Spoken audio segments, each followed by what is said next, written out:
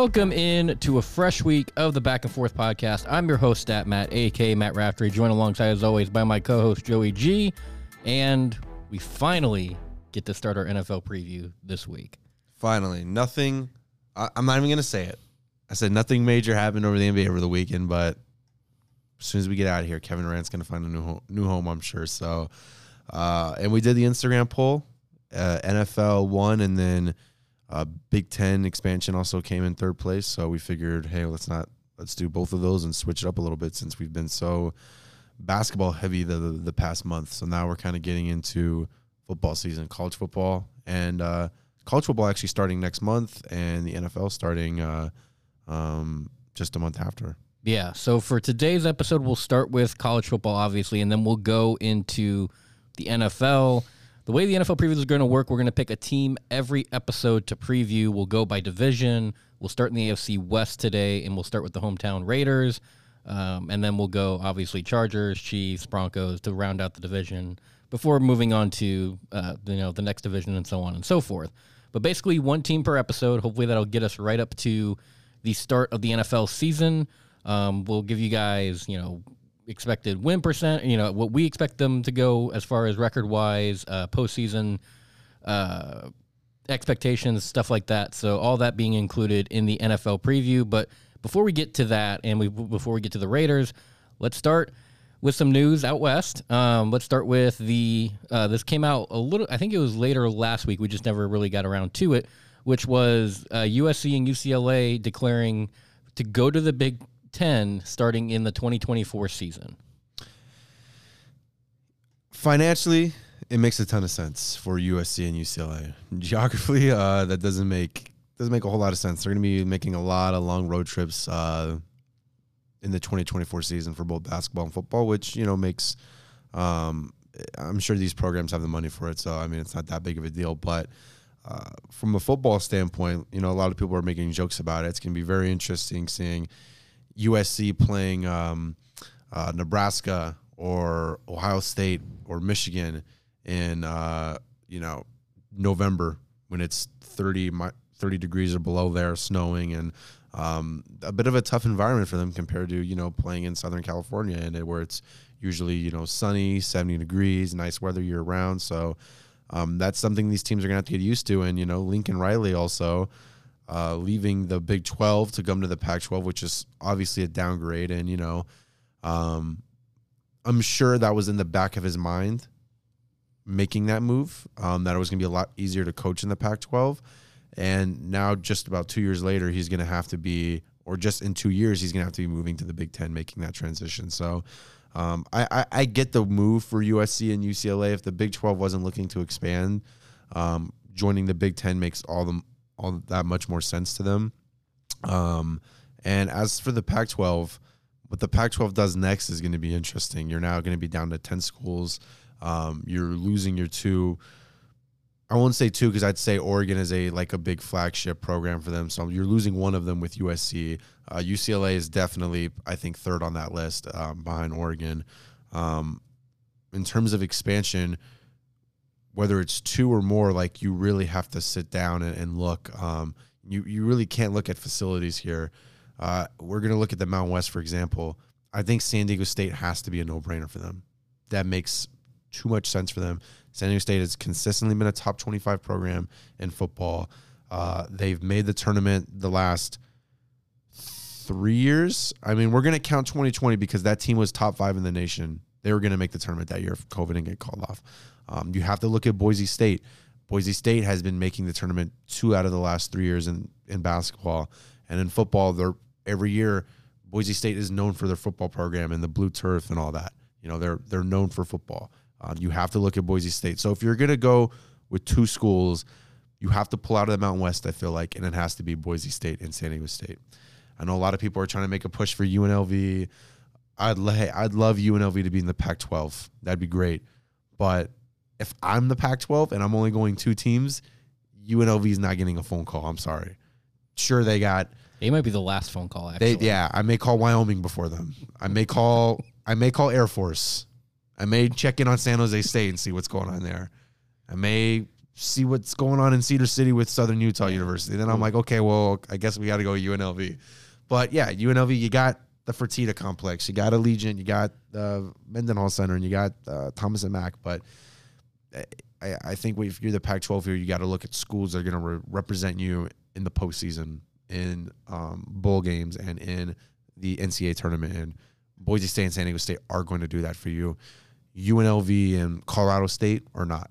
UNLV and Colorado State the last few years have, really ramped up on getting better facilities. And Colorado State has been performing better on the basketball side of things, and they've got a good young up-and-coming coach, or a proven head coach, I would say, at least in Jay Norvell, who used to coach with the Nevada Wolfpack. And I think it's a matter of time before CSU football gets it figured out. But right now, Boise State and San Diego State are the safer bets. So that's where I'm going with the Pac-12. And we'll see also how the USC and UCLA performs in the Big Ten. It's not going to be the at least from a football standpoint, it's not going to be the cakewalk. I think Lincoln Riley expected it to be from a football standpoint, at least. I think this year is definitely going to be a building year for USC, but after that, their 2023 season, which will be their final year in the Pac-12, Lincoln Riley is going to dominate. They're going to be an 11-1, 12-0 team. And then in 2024, we'll see when you got to play, Michigan and Ohio State and all those schools, and Michigan State and so on.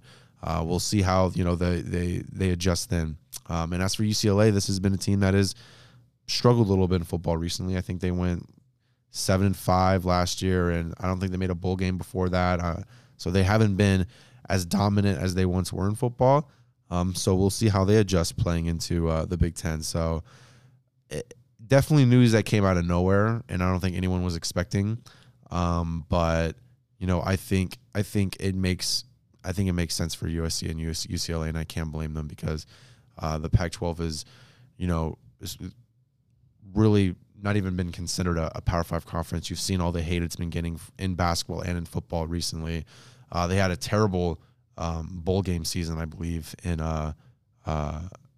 the previous football season. They also had a terrible tournament performance in college basketball as well. So this is kind of the state of the Pac-12 right now, and I can't blame USC and UCLA, who have all the resources in the world to want to move on somewhere else.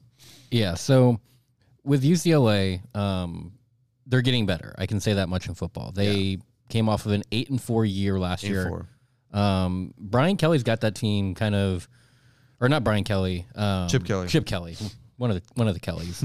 Chip Kelly has that team and that program kind of going in the right direction. They were 3-4 in 2020, but then backed it up with 8-4 last year. You can sense they're trending in the right direction. And with USC, I don't disagree with the notion that it's going to be a building block year, but even Lincoln Riley's quote-unquote building block year could probably be like a 10-2 record. Like, it's not going to be 12-0. It might not even be 11-1, but with the amount of transfers he got to follow him from Oklahoma and all the high-level recruits that he brought in, that roster is probably talented enough for 10-2 in the Pac-12. Which, I mean, if you're a USC fan, 10-2, considering you were 4-8 last year, that's a really big improve year one of a head coach, nonetheless. Yeah. I think maybe 9-3, 10-2, somewhere in that ballpark. They'll be in the conversation for the Pac-12, I think, even year one, because of how the conference is structured. They could probably, if not win their division, they can at least make it interesting in their own division. And then if they're the top team in their own division, they play for the Pac-12 championship. And who knows what happens after that. Again, any upside for USC, remember that Lincoln Riley is one of the best, probably first-year head coaches we have in college football. He came into Oklahoma, I think, year one and went 11-1. It was either like 11-1 or 12-0. It was some ridiculous record that I was like, wow, that's impressive for year one. And a head coach who's been considered for a lot of NFL jobs as well before getting the USC job. I know the Dallas Cowboys, before they hired Mike McCarthy, you know, he was a front runner for that job. Yeah, so I think this year, like I said, 9-3, 10-2, and then I think the floodgates could really open up for USC. Their last year in the Pac-12. The reason I don't like this move all that much for USC and UCLA is a lot of what people have been talking about. Is I worry how they're going to perform in November and December in the Midwest. I mean, it's just a different style than what they're accustomed to. It's not. going to, I don't know, say a San Diego in November or December, or going to Corvallis, Oregon. Yeah, or going to Stanford. Like, it's a different type of cold going to Columbus or going to Lincoln or going to Ann Arbor in November and December when it's, like you said, 30 degrees or less and blowing sideways snow. And a different atmosphere than a lot of Pac-12 schools. Yeah, I mean, those two schools, UCLA and USC, probably have the biggest stadium as far as capacity is concerned in the Pac-12. I don't think there's very many others that can compete with it.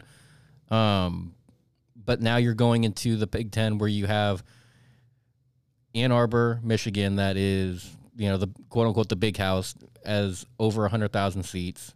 Columbus, Ohio, being home of the Ohio State Buckeyes, has over 100,000. Penn State, I believe, has over 100,000. So, I mean, you're getting into schools that have very huge stadiums. They are always sold out, especially for the big games. And, USC and UCLA, they're going to be primetime games in the Big Ten. Like, even if it's against, say, a Northwestern, they're going to draw some eyeballs naturally because of the market. Like, you're going to get the LA market that's going to pay attention to this and, probably pay attention to it for a while. And so my biggest concern with them is how is particularly their offense going to adjust to playing that type of football, if they're going to start bulking up on running backs maybe. I don't know. I mean, recruiting, this probably hurts them a little bit just because, I mean, you're trying to convince now California, Arizona, Nevada kids to all play for a school that's going to be playing half of its schedule in the Midwest. Like, there's a lot of these kids that want to play pretty close to home, and that's not a very convincing pitch, if you will. It's like, oh yeah, by the way, half your schedule is going to be either in the Midwest or part of the East Coast, like, for our road games. And I mean, yeah, geographically, you're right. This makes zero sense. I was trying to think who the closest school geographically to USC and UCLA. Nebraska's the closest one. And then maybe like Northwestern or something like that. Like, and even Nebraska, that's halfway across the country from USC and UCLA. So you're talking about time change. And for football, I don't know if it's going to necessarily be that big of a deal as far as the travel is concerned. We're going to really start seeing this in basketball, though. I think basketball is going to be the tall tale sign of this. When you're having, 2 road games in a week, maybe you're playing a Tuesday, Saturday.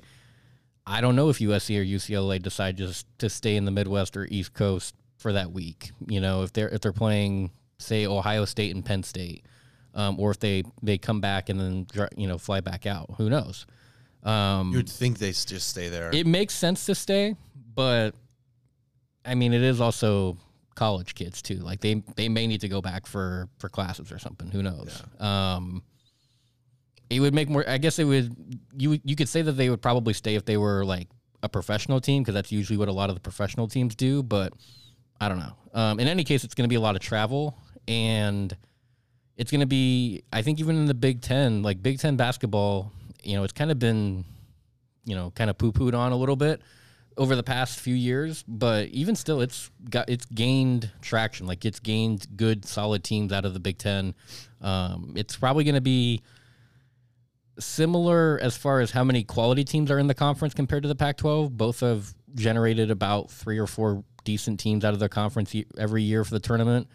But it's going to be different in the aspect that they're going to have to add a lot more travel to their schedule now. And I think basketball, we start seeing the wear and tear of travel more so than we do in football. And so, I don't know, it's going to be interesting. I think the only reason these two schools, rather, USC and UCLA, really decided to make this move was they were more likely than not, they were tired of the disrespect out of the playoff committee as far as when it came to the Pac-12. Like, the Pac-12 always felt like the odd conference out when we were talking about, well, which 4 teams should be in the college football playoff. And the reason I'm singling out football is it's basically every school's biggest money generator. It might even be UNLV's biggest money generator, as weird as that is to say.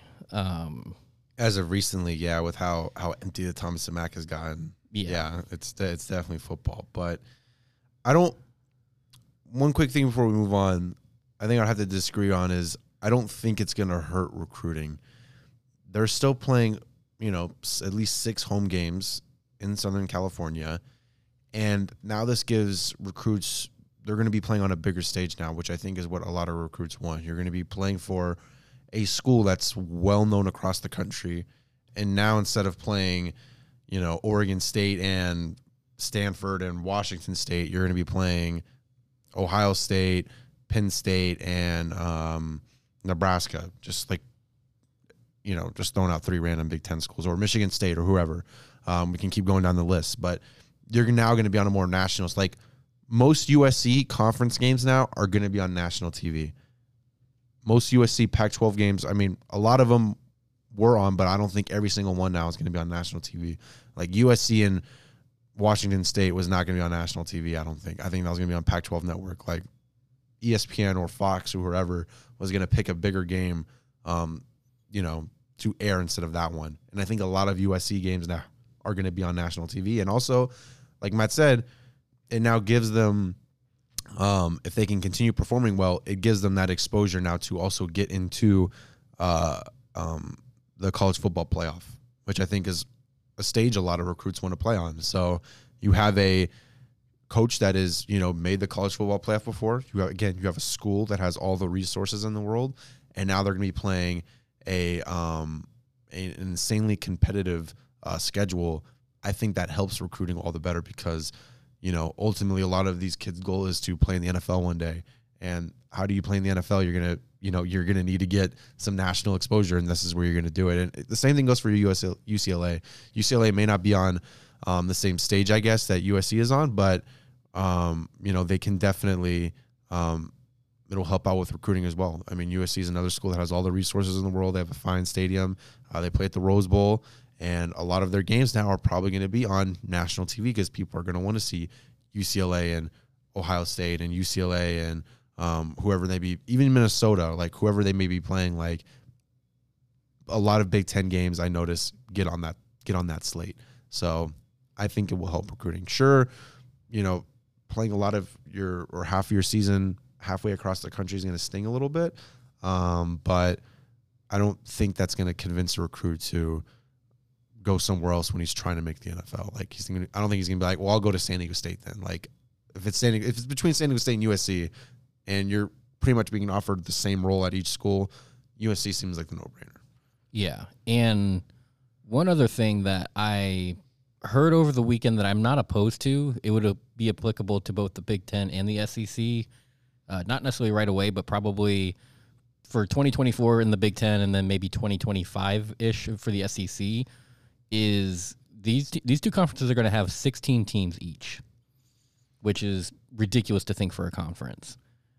I would be okay with them going to 4 divisions per conference, and then, I mean, you would have to sacrifice a non-conference game, but that's fine. I mean, most of these non-conference games are, New Mexico. Yeah, they probably would. They probably meant that New Mexico State or something like they're usually throwaway non-conference games that like they're just gimme wins pretty much.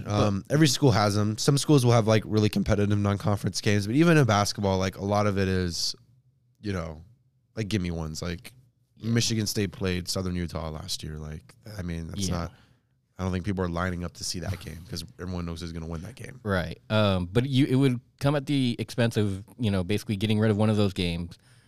You would have 4 divisions per conference and the top 4 teams from each division. So, the top team in, let's say, the Central, the North, the South, the East, whatever the case may be. The top team out of each one of those divisions play in a 4-team mini playoff within the conference. And then you go from 4 to 2, and then the winner of that, championship game, if you will, is deemed the conference champion. That part I'm okay with because then you could space it out to where, like, you have Ohio State in one division, you have Michigan in another division, you have Penn State in another division, and you have USC in another division. So you have top schools, but they're all spread out across these 4 divisions. You could do the same thing in the SEC. You could do Alabama in one, Georgia in another division. Maybe you throw Oklahoma and Texas in one division, and then whoever you want as a top team, if you will, in the 4th division. And then basically you're getting rid of one of that non-conference game to make room for it would be a conference semifinal game. The winner of those move on to the conference championship, and that's obviously your conference champion. That part, I mean, if you're going to go to 16, I would look at that. Like, go to 4 divisions of 4 teams, and the way the scheduling would work would be like you play the other 3 teams in your division every year, and then you play 2 teams from each division.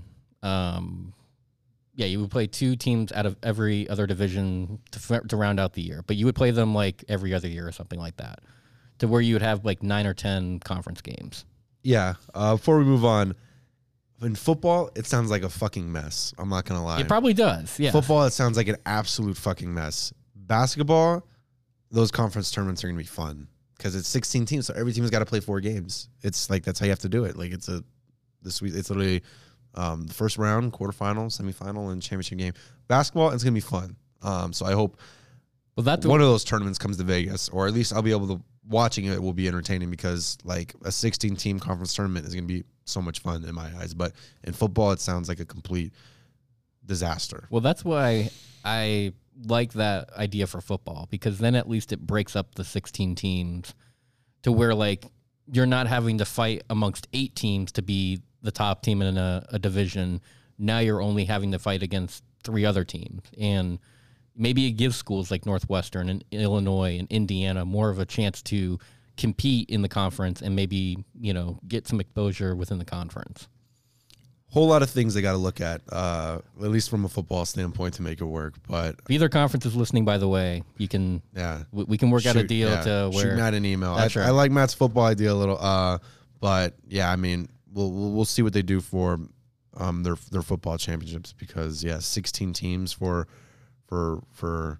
one title, and especially already how short the football season is. Are you gonna have to shorten the season a little bit? Because one of these schools, obviously in both those conferences, like they're gonna be playing in the college football playoffs. So a whole lot of things they got to look at. But good thing they both got 2 years to figure it out. So moving on now to the NFL. We're starting with our previews, and we're gonna start with the local team here, the hometown team, the Las Vegas Raiders.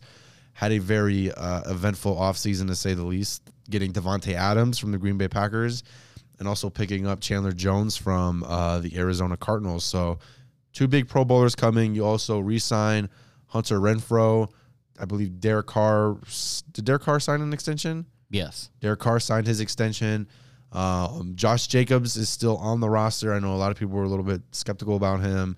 And also, when they had drafted a running back, I believe in the 3rd round or 4th round out of Georgia, people thought they were kind of preparing for life after Josh Jacobs. But as of now, he's still on the roster. Waller's still there. I'll let Matt go first. And, the biggest thing, you got a new general manager, and you also have a new head coach, and Josh McDaniels, both coming over from the New England Patriots. So I'll let Matt go with it first. What are your expectations for this Raiders team next season? Last season, 10-7, lost in the wild card to the AFC champions, the Cincinnati Bengals, by a touchdown. In fact, probably by a play. They got down to inside the 10-yard line there on the last possession and just couldn't get the ball in the end zone. So they came very close to beating the team that ended up making it to the Super Bowl. So now adding 2 big pieces and retaining most of their roster, what do you expect? And also Max Crosby, I think, also re-signed a little bit too. So what are your expectations for this team? They should be improved. I will say that. And I know they're getting probably the least amount of love within their own division as far as, being the odds-on favorite for it. This team, when you look at it on paper, I could make the argument that it's the second best team in the division. And maybe on a good day, it's battling for the first team or for the top team in the division, because you did have Kansas City that lost Tyreek Hill. And I think that's a move that I think, while it probably doesn't drop Kansas City off the face of the earth necessarily, it is going to probably drop them a few wins for sure. When you look at the Raiders, like you said, they added Davante Adams, which was a huge weapon on the offensive side of the ball. And they added a monster piece on their defense in Chandler Jones, along with, like you said, extending Max Crosby, keeping a lot of that defense. which, I mean, the defensive unit was pretty improved from the previous season. I mean, it showed its flashes last year of being an improved defense, and now you add in Chandler Jones to that mix. And on the offensive side of the ball, this should be one of the most high-scoring offenses in the league. Like, it has all the weapons there to be one of the highest-scoring offenses. I mean, to be averaging north of 30 points a game, I don't know if it's necessarily unreasonable for this team, because you have a Devontae Adams, you have a capable quarterback in Derek Carr, you have Darren Waller, you have Renfro, you have a pretty full running back room. Like, all the pieces are really there on offense. I get the only real concern might be your offensive line. Like, the offensive line has been kind of a point of concern for pretty much the last couple of years, but really last year it kind of stuck out the most. And, I mean, when you look at the Raiders' schedule, it starts fairly easy. Like, I'm not going to lie. They got a pretty easy front stretch of the schedule. Their last probably 6 or 7 games are brutal. I mean, that is going through a gauntlet of the NFL. I mean, if you want, we can go right through the schedule and just go game by game. Yeah, real quick, though. Getting Dante Adams, for one, was huge for them. Yeah. I think a lot of people didn't anticipate that. He was franchise tagged. A lot of people thought he would kind of ride out the year with Green Bay, and Aaron Rodgers and Devontae Adams are going to do the same thing they did this year. They're like, well, let's go another year, considering, you know, how close again they got this season. But, you know, he gets traded to the Raiders for an absolute haul. I mean, I think the Raiders gave up like two first rounders, maybe even 3. And I know they gave up a couple second rounders as well. Again, you get Chandler Jones, was a huge pickup. Now you have 2 legitimate pass rushers now in Chandler Jones and in Crosby. So on the defensive side, I really think they're set. I think they can pick up where they were last year. I mean, their biggest weakness, which wasn't even that bad last season, to be fair with you, was their secondary, or still is their secondary. I would have liked them to get a Stephon Gilmore or someone in that secondary a little bit, or a Honey Badger, but it didn't happen. It didn't work out, so they got to work with what they have still. But even like their weakest part of their defense was still fairly decent last year. I think the only game where I think their secondary was about not unwatchable, but near unwatchable, was that Chargers game, the last game of the season. For about 3 quarters, they were pretty good, and then that back end of the third quarter and that fourth quarter, Justin Herbert was just getting whatever he wanted, and obviously them Chargers scoring a touchdown the last play of the game to force it in overtime. Raiders ultimately won that game, but still, that secondary was pretty bad that game. So we'll see how they going to next season. It was only one game they're really kind of terrible in, but yeah, I mean, I like this Raiders team. I've given Derek Carr a fair amount of crap, I feel like, but he has all the weapons he needs to succeed. The offensive line is a little thin, I will agree with Matt, but when you have a Josh Jacobs and a Kenyon Drake and a Darren Waller and a Hunter Renfro and a Devontae Adams, that should all make up for it. I mean, you have 2 receivers and a tight end who should not have an issue getting open. Like, there may be games where one kind of gets taken out of the game, but you have 2 others that can, you know, kind of pick up the slack from, and you don't have just one guy. So, you know, Derek Carr should not be holding onto the ball that long. In all honesty, like, that ball should be getting out of his hands pretty quick with the talent he has. So, and then you look at the coaching with Josh McDaniels. His little stint in Denver, you know, really didn't work out. And then you look at his time in New England, and he had some good years in New England as an offensive coordinator. And he, you know, in recent years, a lot of Patriot fans weren't too fond of him. But now he's getting a second run at a head coach, and obviously coaching under the legendary Bill Belichick and just that Patriots culture in general. We'll see how he performs here in Las Vegas. At least, you know, in the NBA, a lot of people from that Greg Popovich coaching tree have, you know, really have had great coaching careers. And in the Bill Belichick coaching tree, you know, some have had pretty decent careers, and others, like, you know, Patricia, the less said about them, the better. So we'll see how Josh McDaniels performs here in Las Vegas. But overall, as long as this team can stay healthy, they have a fairly decent roster. And like, you look at it, they're Super Bowl contenders, honestly.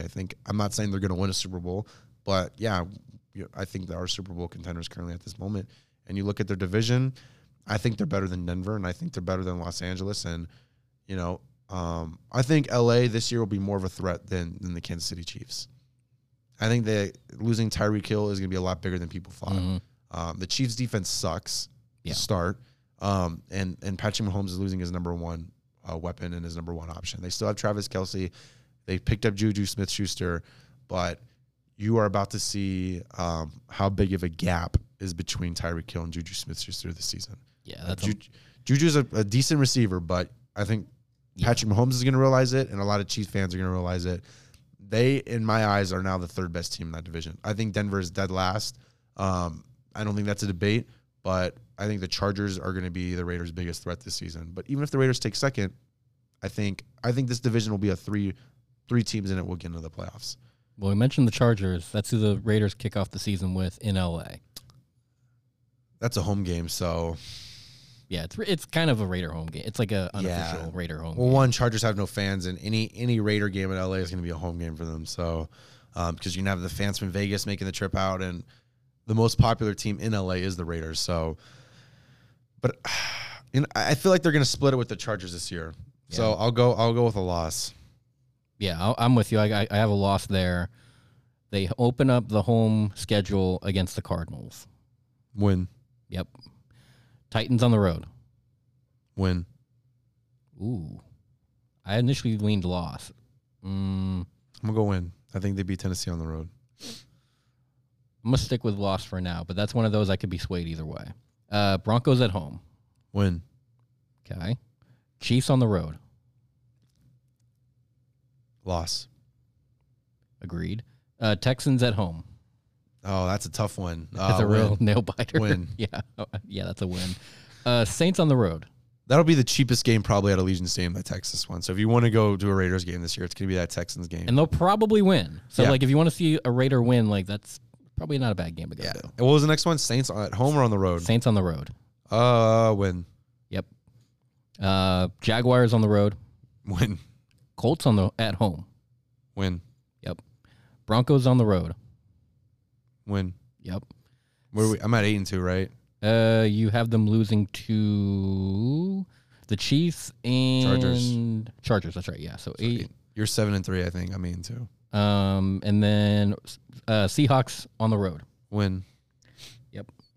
Chargers at home. They get LA at home. Yes. 10-2. Okay. So it's okay. So you have them losing. I think I had them losing week 1, right? Yeah. Okay. So that would be where they get back on the Chargers, and then the gauntlet. Oh boy, they go to the Rams. Oh, they got 2 LA games this year. I mean, you got to get one of them, but I'll give them a loss here. Yeah. They got to get one of those now. It seems like the Rams are going to run most of their roster back. Yeah. Yeah. I'm not going to be that much of a fanboy here, so the loss. So you have them at now 10-3? Yeah, I think you're 9-4. 9-4, okay. Patriots at home, week before Christmas. They win that one, 11-3. A rare Belichick assistant getting a win over Belichick. I think they beat the Patriots at home. I'll give them a win. The Raider offense will win them this game because I trust the Raiders offense more than I trust New England's offense. Yeah. Especially with Mac Jones going into a sophomore season. Usually the gap from year 1 to year 2, there's a little bit of a decline. And while Belichick's a great coach, I don't know if you can run it 50 times a game and expect to win. Right. So, yeah, I'm with you. I'll go with a win there. It's probably a lot of people in town. It's the week before Christmas. So I'm at 10-4. You're at 11-3. 11-3. Steelers on the road, Christmas Eve. They lose that one. Yeah. Not because Matt's a Steelers fan, but Pittsburgh, Christmas Eve on the road, I think it'll just be a tough atmosphere for them to play in. On better paper, they are miles better than the Steelers, I think. But with how good that Steelers defense is, I think they're just going to give them some problems. And each team kind of has that game each year where they lose to a team that's not terrible, but they are better than. And I feel like that's going to be the Raiders' game this year is they're going to drop one to Pittsburgh on the road. If it was in Vegas, I like the Raiders by probably 15 or more points. But on the road, I'm going to go with Pittsburgh here. I agree. I mean, that's a tough ask to ask the Raiders to go into Pittsburgh Then on Christmas Eve against the Steelers, yeah, no. I'll go with the Steelers in that game, putting you at 11-4 and me at 10-5. They welcome in the 49ers for the home finale, or second to last home finale. They win that one. Ooh, should be a lot of. There'll be a lot of Niner fans, I'm sure, but I think Trey Lance gets the starting job this season. I mean, it will technically be his. He's not a rookie, but it will technically be his rookie year because he really didn't, start a single game last year. I don't believe so. He's gonna have, I won't say a rough year, but he's gonna look like a rookie out there. I feel like, and then you're gonna have two guys like Crosby and Chandler Jones chasing after him all game. He's gonna have a rough day, I think, against the Raiders. So I like the Raiders in that one. New Year's Day too. So probably again a lot of people in town for that game. I'm assuming a lot of people are going to come out from San Fran for that game. NFL knew what they were doing with that schedule. Yeah, they were like, ooh, San Fran and the Raiders on New Year's Day. How crowded Vegas is on New Year's Eve. Yeah. There's going to be a lot of people from the Bay Area for both teams coming, I think, for that game for sure. And then their home finale, Chiefs. They win that one. Yeah. Even if the Chiefs are relatively good this year, the Chiefs always struggle in the last game of the year, mainly because they've been taking that game off because they don't really need it. Right. Raiders could be playing for playoff positioning. Yeah, I'll give them that win. San Fran, I'll give them San Fran. And then a loss to the Chiefs or win? When do you think they're going to win both? I think they can win both. So you got 12-5. Yeah. I have 13. I don't think I had them losing a single home game this year. Undefeated at home? Because I had them losing to the Chargers. On the road, Chiefs. Yep. Chiefs on the road, yep. Steelers on the road, yeah. There's another one. Oh, yeah, that's right. You're 13-4, 12-5. Rams. Yeah, on the road. So an undefeated home slate. Undefeated home slate this year. So it would be 5-4 on the road because I think they have more road games this year. Yeah. And then 8-0 at home. Yeah. And I mean, I'm at 12-5, but like I said, what did I give them a loss on the Chargers opening day? Yep. I mean, the Chargers opening day, it is in LA. They play pretty well against the Chargers on the road for some reason. And who's the Chargers head coach, by the way? I'm blanking on the name. Same guy that called the timeout when the Raiders were going to take the tie. Brandon Staley. Yeah. I don't trust Brandon Staley at all to win, quite frankly, anything. You want to look at a guy that legitimately takes points off the board for his team. Brandon Staley's that guy. Look no further. Like he's the guy that goes for it on fourth down on his own 30. Like that's just the type of play calling he has. It might work to the advantage of the Raiders, and that's why I'm not. We'll dive more into it when we get to the Chargers, but I'm not very high on the Chargers because I don't trust Brandon Staley at all. He's proven a lot last year that the Thursday night game against the Chiefs where they were basically dominating and he kept making play call after play call that kept giving the Chiefs more life. And eventually the Chiefs came back and they won that game. I think it was a Thursday night. The Thursday night game, and it was 31-28, yeah. Yeah, and by all accounts, the Chargers should have won that game, but because they didn't have a competent head coach, and you're playing against the Chiefs, and then again, like you were saying, the last game of the year against the Raiders, going to take the tie, and he calls a timeout, and then the Raiders rethink that decision. Right. Josh Jacobs gets breaks out for a 9-yard run, I think, and sets him up in field goal range, and then the Chargers missed the playoffs because of it. Which to this day, I've heard everybody say, "Oh, the Raiders were going to win the game regardless." No, they were playing for the tie. If they were going to win the game after the 2-minute warning, they would not have called 2 straight runs. Yeah. Pretty much when you get to the 2-minute warning, it's okay, time's kind of the essence. We need to get moving. If they were legitimately playing for the win, they would have called pass plays after that 2-minute warning. Right. There's a reason that they were running the ball. And without shouting it across the field, kind of looking over to the Chargers, we're cool with the tie if you are. It helps both of us. But again, Brandon Staley can't get out of his own way. So how do I beat myself here? Like, let's see. I think I may have said after that game, like, wow, that deems a fireable offense on the spot. Like, if you're the Chargers GM. Yeah, I think they look at how Herbert's developed though, and despite them being an incredibly young team, they went 9-8 this year. So I feel like they are like, let's see if we can learn from this and let's give them another year. Which I don't blame.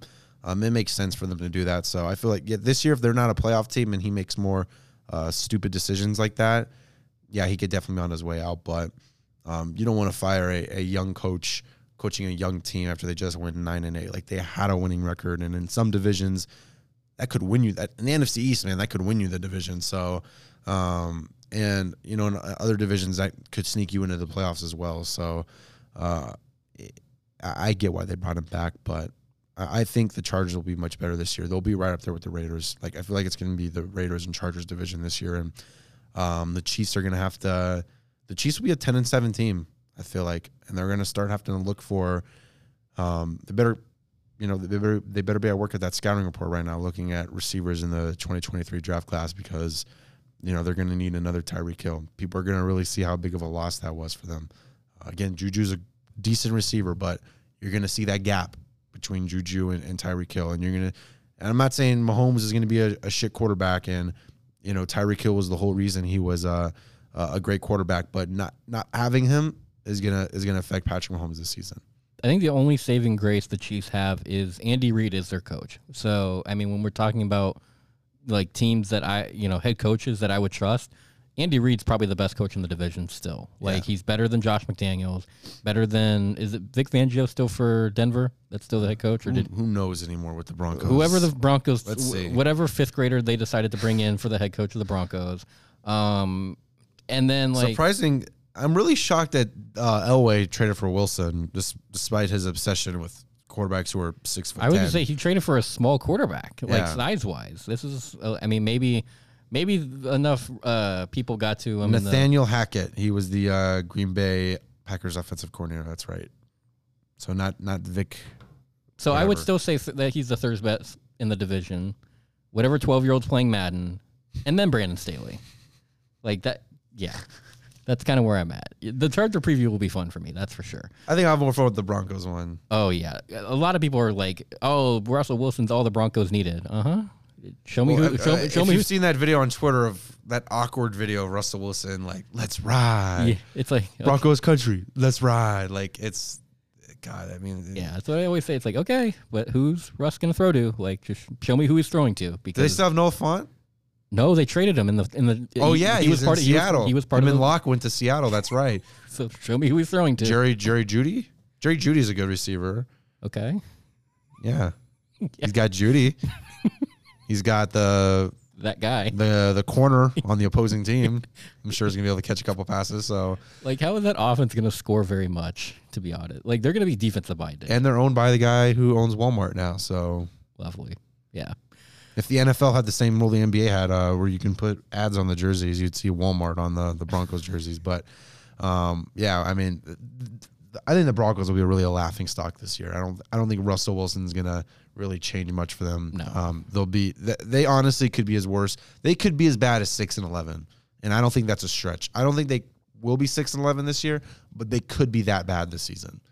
They could be 6-11. They are fourth in that. Don't let it be. Don't get it twisted. That is the worst team in the AFC West. Yeah, by a mile.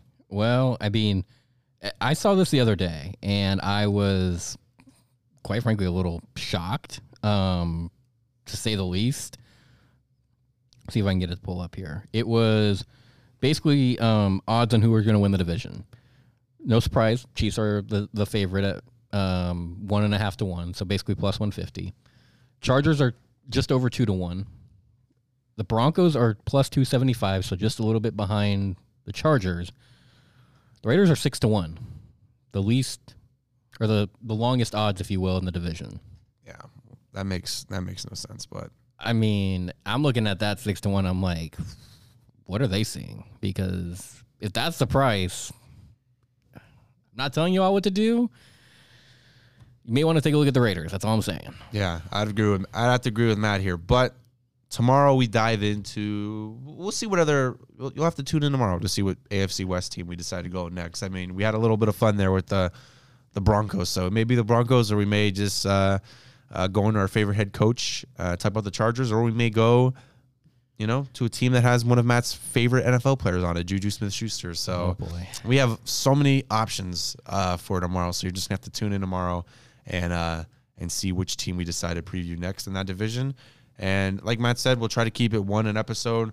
But I'm sure as we get closer to the NFL season, we'll have to, ramp it up a little bit. And I'm sure there'll be NBA news that happens at some point where we're going to have to do an NBA episode, or in the NCAA, something will happen. We'll have to do a whole episode dedicated to that. So we may have a couple episodes where we do 2 or 3 teams, but the goal is, before kickoff, we have all 32 teams previewed, but we got one down right now.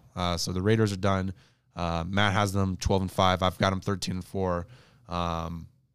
It's a little bit too early to be going into playoff stuff right now, but me and Matt both have the Raiders being, legitimate contenders going into this season. So we'll see what team we decide to go into next tomorrow. Couldn't have said it better myself. Make sure you guys are following Back and Forth on social media. Instagram is at Back and Forth Pod.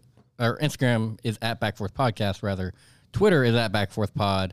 Make sure you're subscribing to the Back and Forth Podcast wherever you get your audio podcast. And until tomorrow, enjoy the rest of your day. And Joey and I will talk to you later on in the week.